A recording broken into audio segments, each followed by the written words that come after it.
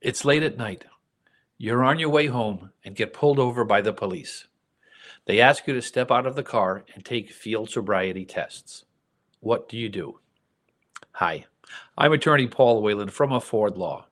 At Afford Law, we practice criminal and family law throughout Massachusetts. Our fees are all based on a sliding scale, which is based on your income. What that means is the less you make, the less you pay. So let's talk today about field sobriety tests. In particular, there are three tests that are given called the standardized field sobriety tests. They are the horizontal gaze nystagmus test, the HGN, which we talked about already, the 9-step walk and turn, which we've also spoken about. Today, we're going to talk about the one leg raise. So let's just back up for a second and talk about field sobriety tests in general. So field sobriety tests are physical coordination tests as well as divided attention tests.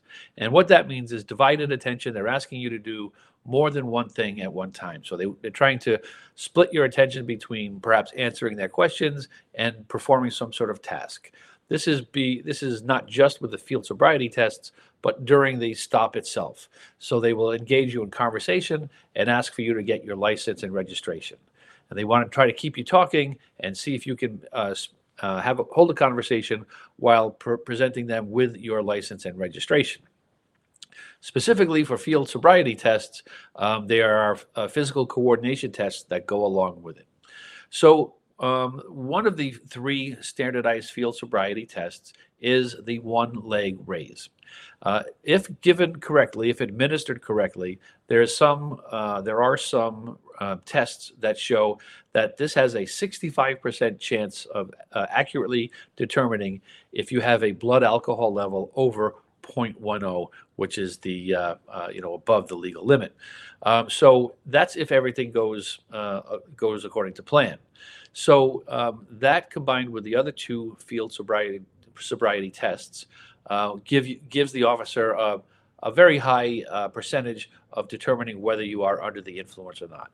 And again, that's under perfect circumstances. If you don't have any other conditions and if the tests are administered accurately.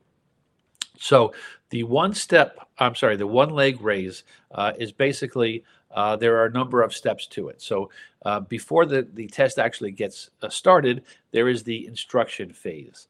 And during this phase, the officer is making observations of you to see if you can follow directions and to see if you're able to stand and coordinate yourself and balance yourself. So what happens is they instruct you to put your feet together, your heels together, your hands by your side, and listen to the instruction. And they will tell you, do not start the test before I tell you to start the test. So they want to see that you can follow instructions. And if, for instance, you start the test too soon before you're instructed to do so, that's going to go down in the police report as a clue that you are intoxicated. Once the test begins, they're going to be looking at certain things as far as your balance and your coordination. So the test is this. You have to raise one foot either way, either one, the right foot or the left foot, approximately 6 inches off the ground. You're instructed to look down at your foot during the pendency of the test. And you're told to count out loud by 1,000. So 1,001, 1,002, 1,003, you get it. And then looking to see if you can hold your foot up in the air, looking down with your hands by your side without swaying for approximately 30 seconds. So an interesting thing is that many people can get to 25 seconds, but to get from that extra 5 seconds from 25 to 30, a lot of people drop off of that. So for some reason, we can do 25 seconds fairly well, but 20 seconds, 25 to 30 is when people have trouble, be it intoxicated or not. So as I said before, the accuracy is 65%, but that's only if everything is going according to plan. There are a number of there are a number of conditions that could happen that basically negate the test. So if you have certain medical conditions, if you have vertigo, if you have a head injury, if you have some sort of eye problem, if you have had trouble with your back, trouble with your knees, if you had recent surgery, there's a whole host of medical conditions that could be present that would prevent you from successfully completing the one leg raise, and that would give the officer a false impression of your level of sobriety. So one of the things they will ask you is, do you have any medical conditions? That's the reason why they ask that, is that they need to note that for the record, because if you do have those conditions, if you do poorly on the test, that could be explained away by that medical condition. So in the instruction phase, they're looking to see that your hands are by your side, that you're not raising your arms for balance, that you're not starting the test too soon, as I said, and that you are able to follow instructions. You're not swaying from side to side or back and forth. So they're looking for you to complete the test, and they're looking for essentially 4 clues that will give them a reason to believe that you are intoxicated. So those things include that you're raising your arms for balance. This is during the test itself. That you are unable to keep your foot up in the air for 30 seconds, so you put your foot down. If you're hopping in place in order to maintain your balance, and if you're swaying from side to side or back and forth, as I say, during the test. So those are the 4 things that, in particular, that they're looking for during the test, 4 clues. And any of those clues, if you have any of those clues, they will certainly be recorded in the police report, and they will be brought up at time of trial if you take your case to trial. So one other thing I wanted to let you know about field sobriety tests, again, is that you do not have to take the tests.